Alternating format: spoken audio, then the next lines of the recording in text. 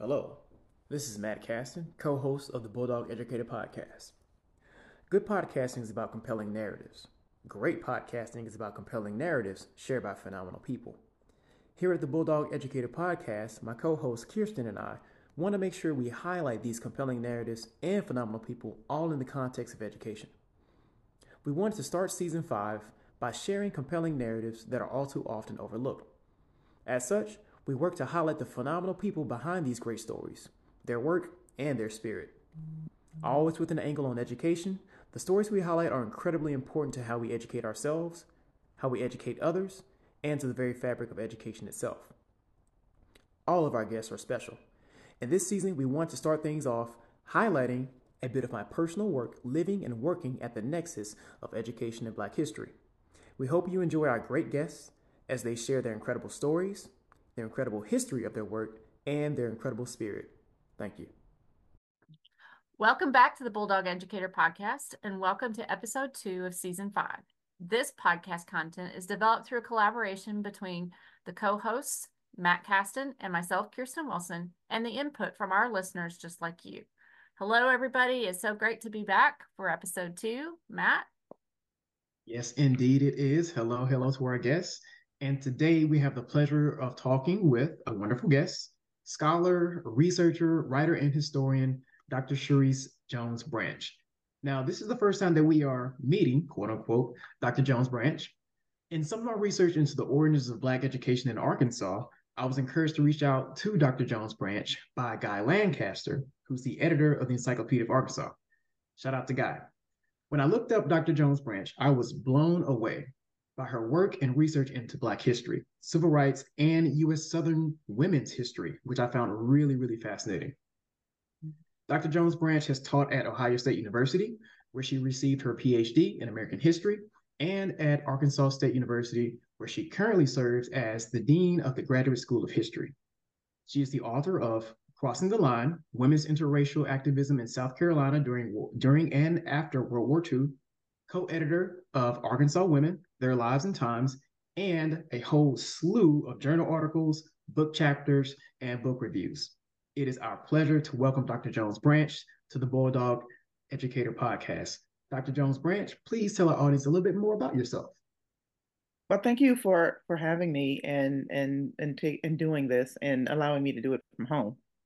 Thrilled to be here. And I've been at Arkansas State University now for going on 21 years. And I came there fresh out of graduate school from Ohio State University as an assistant professor. And over the years, I moved up through the ranks, was promoted to full professor, was an endowed professor. And then I said, I want to switch trajectories for a minute and try something different. And I applied for and became dean of the graduate school. And so that's what I've been doing for the past 4 years. As I always like to tell people, I love my life here in Arkansas, but I'm not a native Arkansan. I'm not a native of the Mid South. I actually was born and raised in Charleston, South Carolina. And so I have no roots in the Delta. I have family in the Delta by marriage, but I myself am not from the Delta, and in fact had never heard of the Arkansas Delta until I moved to Arkansas. But in the time that I've been here, it's been a wonderfully interesting place to read about and study about and do research about, and it really is the work that I enjoy doing most right now when it comes to my research. Well, that is wonderful. Dr. Jones Branch, Kirsten and I are so excited to have you on the Bulldog Educator Podcast.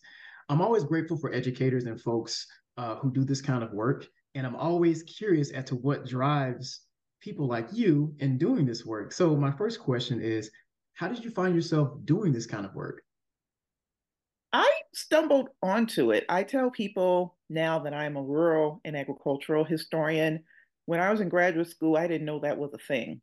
I didn't know anything about it. I've always been very interested in women's activism and civil rights activism. And as you said, my first book was on Black and white women's civil rights activism in South Carolina. And in the process of writing that book, one of the Black women I wrote about was named Sarah Daniels, and she was a home demonstration agent. She worked for the South Carolina Cooperative Agricultural Extension Service as a home demonstration agent. I didn't know what that was. And by the point that I began to understand that was a thing, that book had already gone to press. So I decided to look into what that was and what they did in Arkansas. And I uncovered this wonderfully interesting world of farm and home demonstration agents in Arkansas and throughout the South, and the work they did in rural communities. And in truth, I never meant for any of it to go as far as it did. I wrote a conference paper on African American home demonstration agents in Arkansas at a small thing in Little Rock, and I figured that was going to be the end of it, and I wouldn't do anything else with it. And then, of course, it became a book later on. I not only learned about home demonstration agents and the Arkansas Agricultural Extension Service, I learned about all the work that people have always done in rural communities that no one thought to write about, especially from the perspective of African Americans. And in the process of doing that work, what I discovered was people talk a lot about African Americans and people leaving the South for urban areas or for the North, what have you.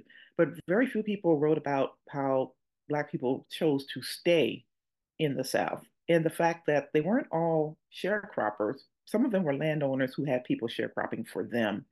And they were politically engaged and they were engaged in social organizations and they established institutions and they had businesses. So there was this whole complex world that I knew nothing about. And I think most people didn't know anything about it or just assumed that that kind of world didn't exist around Black people in the rural South. But nothing could be farther from the truth. That's what I discovered.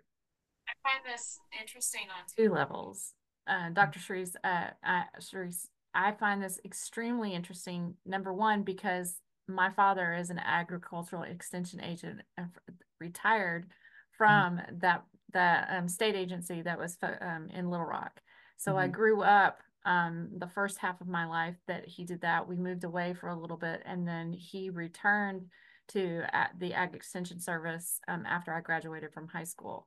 And then retired from there. So I find this very interesting because, as you say, a lot of people don't know about that aspect of support and education that's offered in the state of Arkansas, but it's such a critical piece because over 68% of our population and where people live is considered rural. And the largest, I'm just sharing a factoid for our listeners, the largest export in the state of Arkansas and actually in the world, the largest rice export is Arkansas.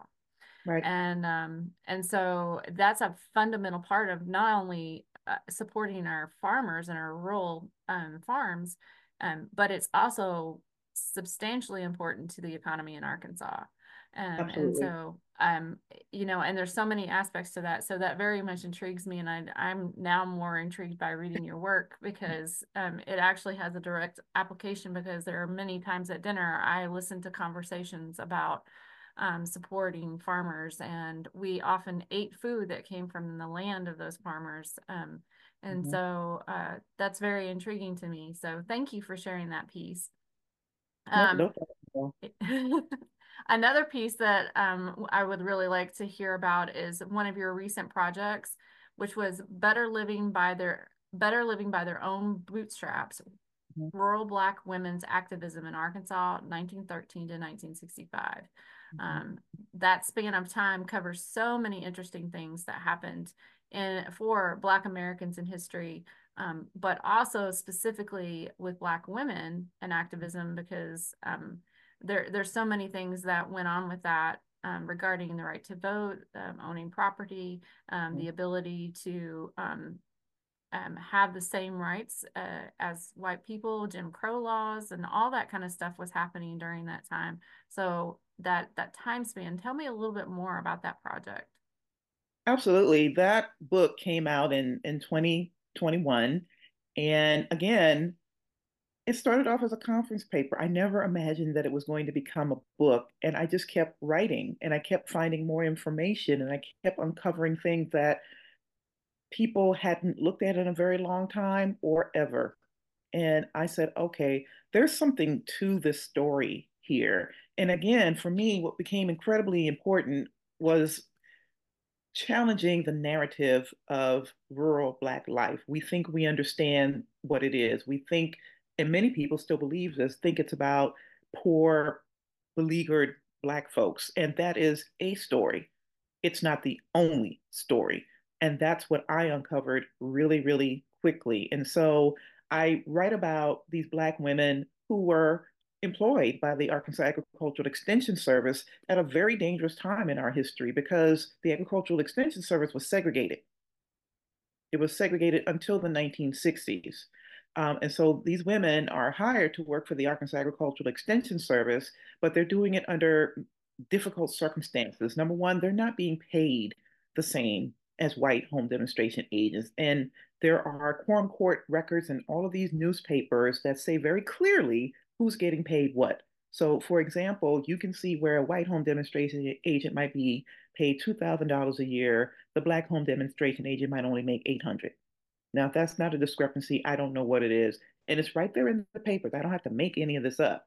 So they knew what they were doing. They understood that they were paying this person less. But it wasn't just the home demonstration agents, it was also Black women who were Gene's industrial supervising teachers. So these were Black educators who were paid from a fund, in part from a fund that had been established by a white Quaker woman from Philadelphia in 1907. And what that fund did was that it paid part of the Black teacher's salary, and then the local school board had to pay the rest of it. And their job was to come into the South and teach Black folks, but not the kind of education that would make them want to go on to college or someplace like that. It was to have a better educated agricultural labor force. That's what it was. But that doesn't mean that that's all that these women did. There's what they were told they had to do, there's what they were tasked with doing, and then there's what they actually did. And those are two very different things. So, yeah, they're teaching these folks the basic reading, writing, and arithmetic, but they're also talking about things like paying poll taxes so you can vote. So there's all this kind of activism. And that was one of the things that was challenging to me about doing this work, because when I first talked to other people who had written about home demonstration agents in Arkansas, they said, oh, all the agents did the same thing. And I said, that's not true. That can't be true. This is rural Jim Crow Arkansas. No, they're not operating under the same sort of guidelines by any stretch of the imagination. And they're getting paid less than half of what these other folks are being paid. So, how are they managing to work in these communities, navigating Jim Crow, navigating hostility because they're working with these Black laborers, which people really depended upon once upon a time? What are they able to accomplish, and what is the risk for them for doing this work? Right. And so I started looking into all of that and also looking at their organizational affiliations. Almost all of these Black women were members of the Arkansas Association of Colored Women, which still exists to this day. Many of them were college educated. The Gene supervising industrial teachers and the Black home demonstration agents, virtually every last one of them had college education. They were members of historically African American sororities, all of which still exist to this day. And so this is a side of rural life that people hadn't thought about before. People traditionally think Black people were engaged in organizations or became educated once they left the South or went to an urban part of the South, because the migration is not just to the North, it's the difference between going from Mississippi to Memphis, right? And so, no, there are entire worlds there that no one ever thought about, and no one ever touched any of the documentation that talks about these things. And a lot of the documentation, quite frankly, wasn't even available in the archives. So it meant that I had to utilize a different set of skills in order to get some of the information I did. That is truly fascinating. And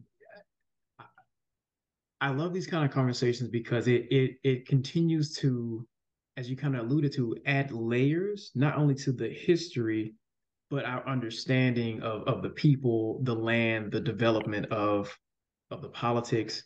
And I'm just curious because I ran across the same issue in my own research where, like you said, some of the documentation was not in traditional spaces, right? Not in the archives. You can't find it. So where did you find this information? Well, a couple of places. I spent a lot of time reading online newspapers. Online newspapers. I have a subscription to newspapers.com. I work for a university, so we have an African American newspaper database. We have an African American periodicals database. A lot of things have been digitized. So there are things that I could access now in minutes that I couldn't have 15 years ago. So I was able to read all of those things. And what was really interesting to me, talk about busting myths. Some people have said, well, if you read about Black people in mainstream newspapers, it's always going to be about them committing crime or doing something like that. That's not true. That's not true. They often reported about Jean's teachers being in the area. They often reported about African American farm agents and home demonstration agents. They often reported about Black club activity and things like that. And so I read through all of that stuff. In fact, that's one of the things I love to do is just to sit there and look at digital newspapers and to find a needle in the haystack. Like that's when I really get excited is when I find something that I don't expect to find. And I tell younger researchers, don't leave any stone unturned. Don't assume that it's not there because you'll probably be wrong, right? And I also look at things like hoffitrust.org, which is an archival website. I look at, I don't know, there's another one called archive.org. And I just do random searches and try to find all these different sorts of things. And again, you would be surprised at how many documents have been recorded that people haven't looked at since they were printed, I don't know, 70 or 75 years ago. But the other thing that's interesting is looking in the archives. Sometimes it's the little piece of a trail that you find, and you don't know where it leads, but you know it's going to lead somewhere.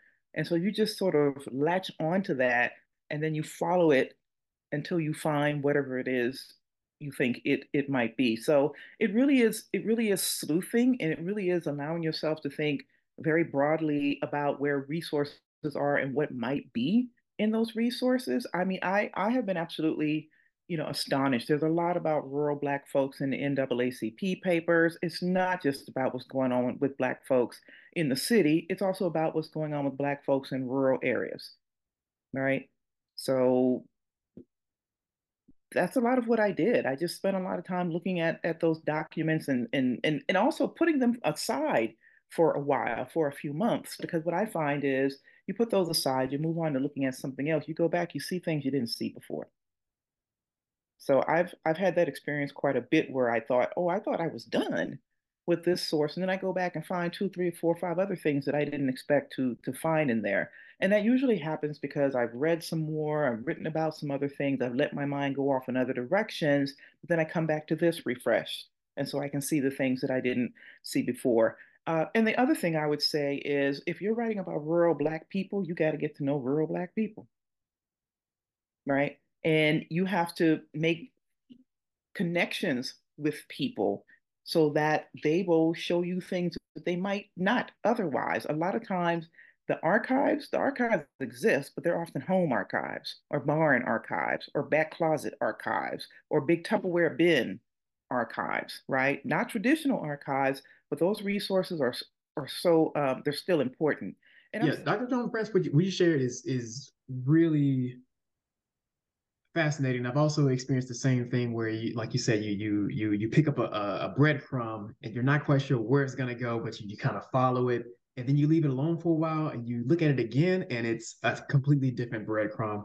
yeah, As educators, I think it's so important that we preserve and promote this kind of history in particular. Not just for our own learning and understanding, but for the learning and understanding of future generations. right, right. From your work and research, can you share about how women in general and Black women in particular have shaped not only politics, but education, civil rights, and honestly, the entire forward development of the South? What didn't they have their hands in? Is what I always tell people. I mean, I'm astonished. I'm astonished by all that they do. I mean, in the last chapter of my book, I wrote about a woman named Annie Zachary Pike, and Miss Annie, she's still alive. She's in her 90s. And if you look at what that woman did, if there was a committee, she was on it. She was on it. She was heading it. She was doing work on its behalf. She was on it. I'm talking about things like, I don't know, being on a water commission to improve water access for rural folks in Phillips County, Arkansas. She was on the Farm Bureau at one point. She and her husband cut out part of their land so that they could build a subdivision, the Zachary subdivision, for sharecroppers who had worked on their land so that they could own their own homes as agriculture in Arkansas became increasingly automated. Um, she lobbied on behalf of Winthrop Rockefeller as a Republican in the late 1960s and early 1970s. And when he was elected, he appointed her to the welfare board.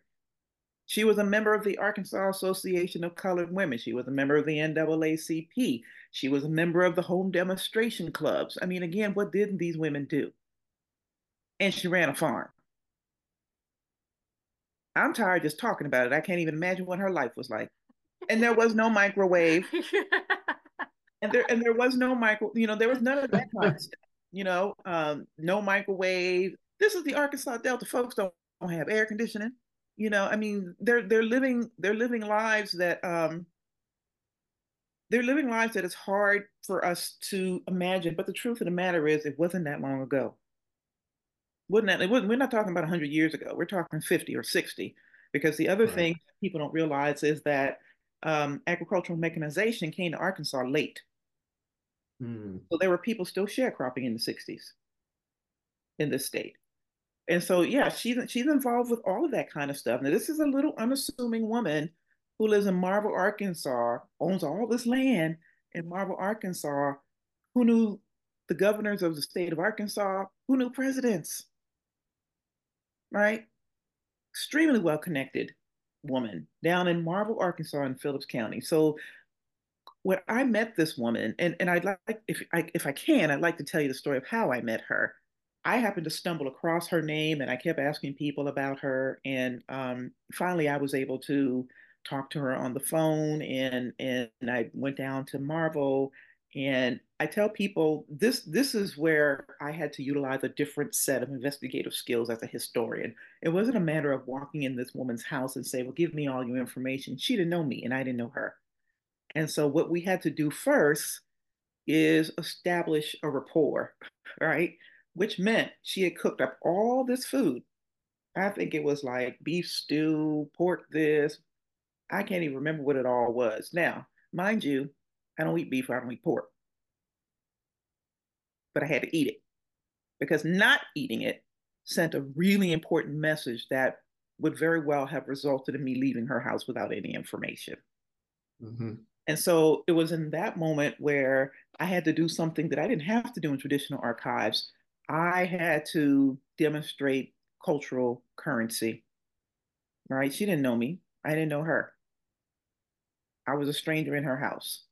And so it was building that relationship first that then led to the outpouring of all of these resources. You go to a traditional archives, you ask for a finding aid, they give it to you, and you move on about your business. You can't do that when you're trying to access folks' resources. It's personal, and you have to build relationships, and you have to maintain those relationships as well. And so that's the work that a lot of people don't realize they have to do sometimes when they're doing this kind of work on people whose lives and whose stories aren't going to be found in the archives. And I think the point you made about the cultural currency is so important, especially for those of us who are educators, because that's also not only when that's how you build rapport with students, but if you're an educational leader, that's how you build rapport with your teachers and administrators. You have to build that cultural currency, and it takes cultural competency. And I love the fact that you demonstrated, and correct me if I'm wrong, but what I would call the humility to engage with someone in their own house In and their own engage house. customs that they, so that is beautiful. Right. I'm just, yeah. Yeah, no, I mean, it was important. And I've had to tell students about that in the past. I remember once I had a student, like, when I wrote out this list of questions and I sent it to her and told her to answer it, whoever the her was, I don't recall. And I thought, how's that working out for you? I can promise you, you sent me something like that, you wouldn't get none nary an answer. But I mean, so what I had to express to this person was these relationships matter. They don't need you, you need them. You need them.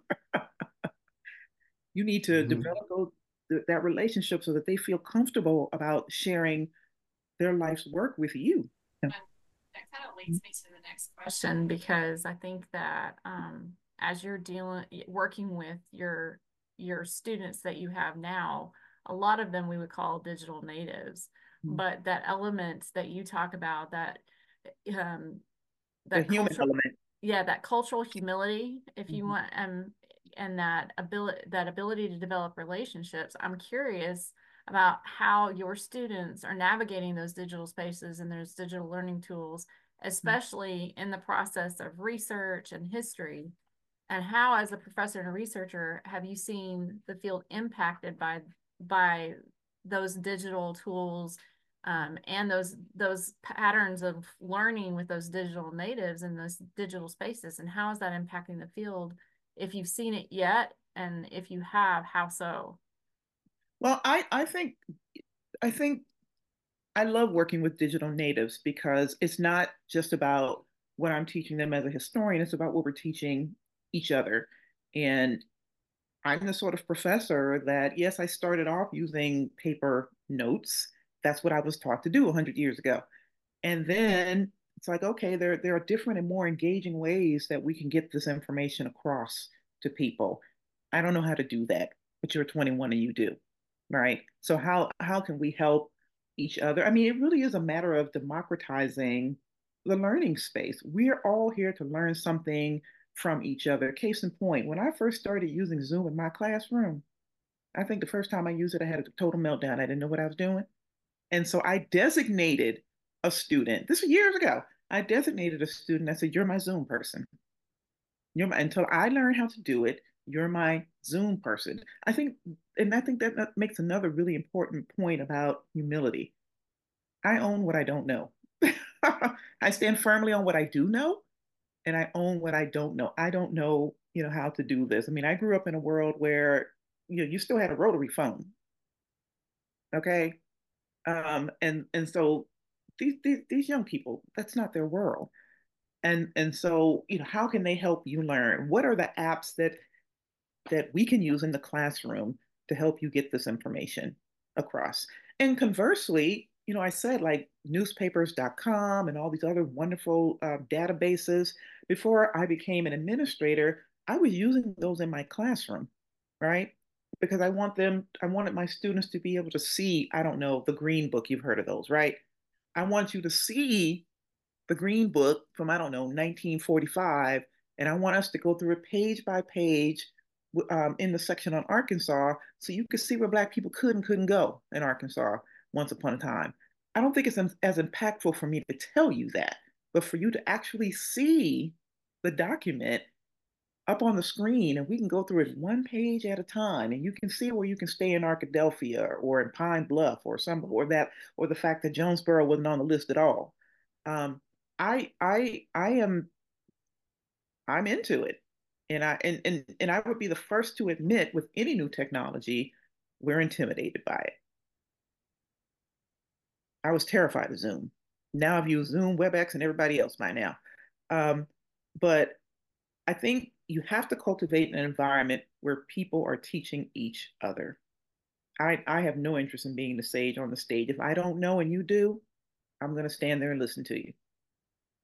And conversely, I think the students begin to understand that historical research and new technologies, digitization, these things are not mutually exclusive. They are not mutually exclusive. They can go hand in hand, and they go hand in hand very well. Yeah, I love, clearly you are a person that believes that history is always present, right? History is not only always being made, but it's always relevant. And Right. I appreciate that. I think we can learn so much by looking at and building on what has been done in the past. I think that's literally how innovation happens, right? Right. And so I'm Right. curious, what lessons have you learned in your research that you find relevant today for the way that we approach and teach history? What lessons? Women have always been political actors. Black people have always been political actors. Rurality, I say this all the time. This is not my original quote, but rurality does not equal ignorance. That's a particularly important lesson to get across to people, the people I teach, the students I teach, because they're often coming from rural areas around Jonesboro and Craighead County. And so it's impressing upon them that look at what Arkansas has given to the world. And most people in the world eat rice that come from Arkansas, right? And and so these are all things that we ought to know about more than we do, and things that we ought to celebrate. I'm always telling my students as historians, when I used to teach my civil rights class, I don't want to see a paper about Martin Luther King. I want you to write a paper about something someone did in your neck of the woods rather. When somebody says, "Oh, there's no history there," trust me, there is. Hmm. That's the real work. Go look for what happened in your backyard, right? There's something there. There's something that's long forgotten that's there. Now you go nosing around, do some sleuthing, and find out what it is. And recognize that your history in Arkansas, in the Mid South, in the rural South is important. So appreciate what you have to tell your students. I've been born and raised in Arkansas with a brief stint in another state when I was in my adolescence. And I remember my first trip. Well, actually, it was when we moved to Michigan when I was in between being in Arkansas. Mm-hmm. And I had a specific educator that was my teacher who, because I spoke slower and I had a Southern accent, put me in the lowest reading group. Mm-hmm. And so I experienced that bias of if you're from the South, you're slower and you're not as smart. Mm-hmm. Yeah, it's real. It's real. And I mean, for me, that was an eye-opening moment. I was a 9-year-old girl. And you know, and you haven't forgotten it. No, I have not.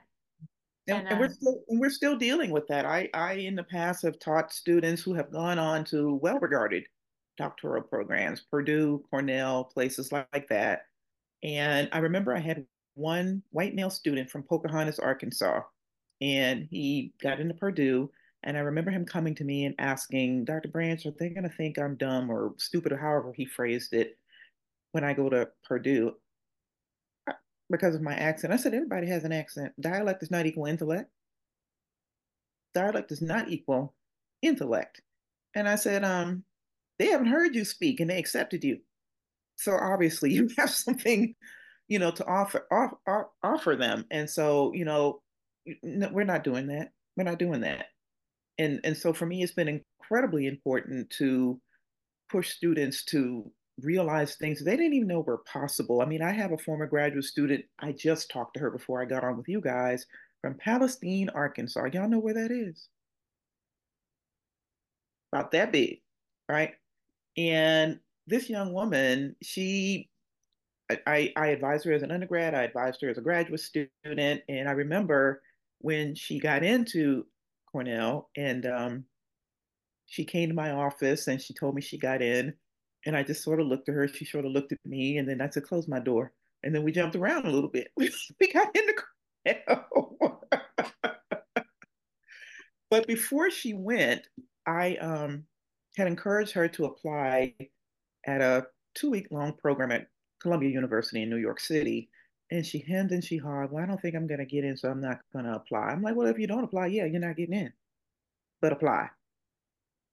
Apply. Well, I'm going to do it because you say so, but I probably won't get in." First of all, stop saying that and apply. She got in. She got in. She wasn't waitlisted. She got in. And then, because she was so certain that she wasn't going to get in, she didn't ask them for any money. No. Yep, she didn't ask them for any money. She said, I can't go because I don't have any money. I said, you email those people right now and you tell them you are coming from Delta to New York City. You cannot do it without money. You need funding. You're not coming from right up the street. You're coming from the Arkansas Delta. You need funding. You know, she got that funding. I said, don't. The world will tell you no enough. Don't you tell yourself no. Mm. Mm. You know what I'm saying? I hear that. Yeah. One thing I want to say, if I ever apply to anything, I want you in my corner, number one. Other thing, the other thing I want to just kind of reiterate for our audience that you said that really, really struck me, being a black man, born and raised in Mississippi with family in the Delta, you said rurality does not equal ignorance. Absolutely. And I'll say it again for the audience, just in case y'all might have missed it. Rurality does not equal ignorance. Yeah. Such a powerful and true statement. And I love that you not only, carry that quote with you and say it out loud, but you also live it and you help your students understand it. Because I've seen when people do accept that as a truth, in students and in teachers, and it's not true. So it's nice to have someone say it and have someone live it. So thank you for that. And I say this, by the way, as a woman who did not grow up in a rural space. Mm-hmm. I always I spent a lot of time. My mother is from off the Sea Islands of South Carolina, so I spent a lot of time there. But that's not where I grew up. But yeah, that's been very important to me in my career as an educator in Arkansas, is letting students, I don't care who you are, what you look like, it's like, look, you can do this. All you have to do is take that first step. You can even do it scared as long as you take the step. Mm. Mm-hmm. Yeah. Yeah. And the same thing goes for women. I've had women students who are like, I can't do this. You get a 3.5. What can't you do?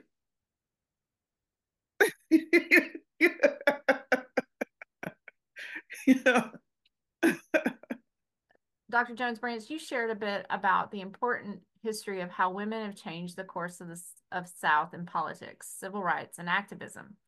In terms of your work in history, how do you see emerging technologies like artificial intelligence, ChatGPT, for example, affecting the future of recording, researching, and teaching this history, especially for those marginalized voices? Ooh. I'm still working through that. I'm still working through that because it's so brand new. I think in terms of, I think it can give marginalized people more of a voice than what they've had before. But I'm still trying to figure the rest of it out because, there, with every benefit, there's a disadvantage, and I'm just trying to see what that is, at this point. But if we are able to give marginalized people more of a voice to tell their stories, to create narratives in which they are centered, then I think that's a step in the right direction, because we need more of that, not less of that. Definitely, definitely. And I love that you did introduce me, right? And our audience, if they did not know, to Miss Annie Zachary Pike. I think that's one of those people in history that have left such a legacy, but they're lesser known. Right. And so, after this, I'm gonna take some time to read up on Miss Annie and see the things that she did, so that I will know, and if I meet someone who doesn't know, I can share. Well, just read the last chapter of my book. Yes. Oh, wait a minute. What was the name of that book again? Yeah. Better Living by Their Own Bootstraps, Black Women's Activism in Rural Arkansas, 1913 to 1965. Beautiful, beautiful. Well, and I also wanted to add that one of the things, and I know a little bit more about AI, artificial intelligence, but as you're talking about this, and I do want those voices to be heard, one of the concerns that we have is how far back the information is being retrieved for like things like ChatGPT. And evidently a lot of the historical pieces are being left out if it's prior to 2019. And I didn't know if y'all knew that. And so I think it's really important as educators that when we use things with artificial intelligence, there's benefits to it, but we also need to look at what may be missing or what may be misinformed. And so as people utilize it, which I think it's great as an accessibility tool and to break down some barriers and things like that. But on the flip side, we need to be, I would say, conscious awareness of what may not be there. I'm going to refer back to our previous episode where Rich talked about history's like a donut. And a lot of times we're missing the middle of what's missing in the middle, you know. We get everything else, but we don't get the middle. And ChatGPT, I think, is a lot like a donut, and it leaves out the most important part in the middle. And so the stories, like you talked about with Miss Annie, that are not as well known because AI operates off of averages. Right. Those outliers that are so important to our history and the context of what we live now. If we don't know that those outliers are missing, we can go less informed, and we also leave behind an important part of who we are and what we're doing. And then we risk repeating some of the same mistakes in history we repeated before. Absolutely. And I mean, and of course, that's been an ongoing issue in history anyway, where we're telling certain kinds of stories from a particular perspective and not even thinking about including the other voices. And it's not a zero-sum game. It's not as if one voice matters more than the other. It's about making sure all the voices are heard. And it reminds me of this TED Talk that was presented in one of my graduate classes that talks about the one story. And right. like, you may know what I'm talking Danger about. of one story. I know exactly Yes. what you're talking about. Right. And that's what I think about is like, if we're hearing one story and we're seeing things in one way from one perspective, we need to step back and ask ourselves, what's missing here? Right. And we also have to be conditioned to do that. We have to be conditioned to do that, because I think about, you know, myself as a historian. I always knew I wanted to be a historian before I even knew what it was. But I had to be trained to ask the questions and look for the voices and probe the silences, right? That was not my teaching in the public school in the low country of South Carolina.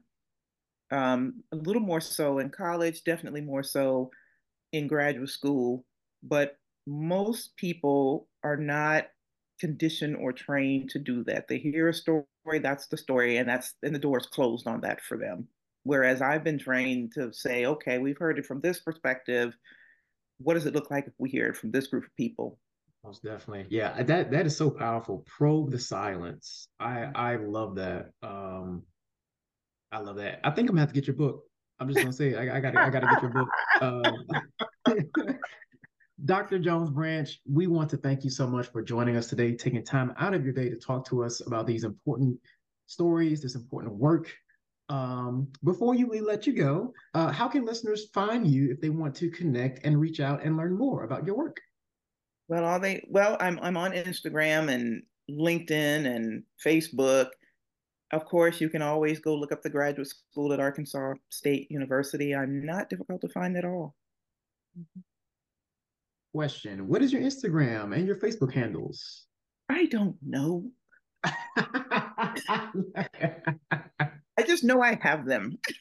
Fair enough. You know, between Kirsten and I, we will find them, we will track them down, and we will add them to our show notes, because I'm sure that people will want to reach out to you to learn more about this wonderful history. And again, thank you so much for taking time to chat with us. We really appreciate it. I've learned so much, and I can't wait to learn more, because I gotta track down your book. Okay, well, thank you all very much for. Thank you for joining us for this episode of the Bulldog Educator. Look for another episode in 2 weeks. Until then, if you look for other episodes, you can find us on your favorite podcast catcher. In the meantime, you can also find us on social media on Instagram, The Bulldog EDU, Twitter, The Bulldog EDU, Facebook, The Bulldog EDU, and on LinkedIn through Kirsten Wilson. Thanks so much, and join us again soon.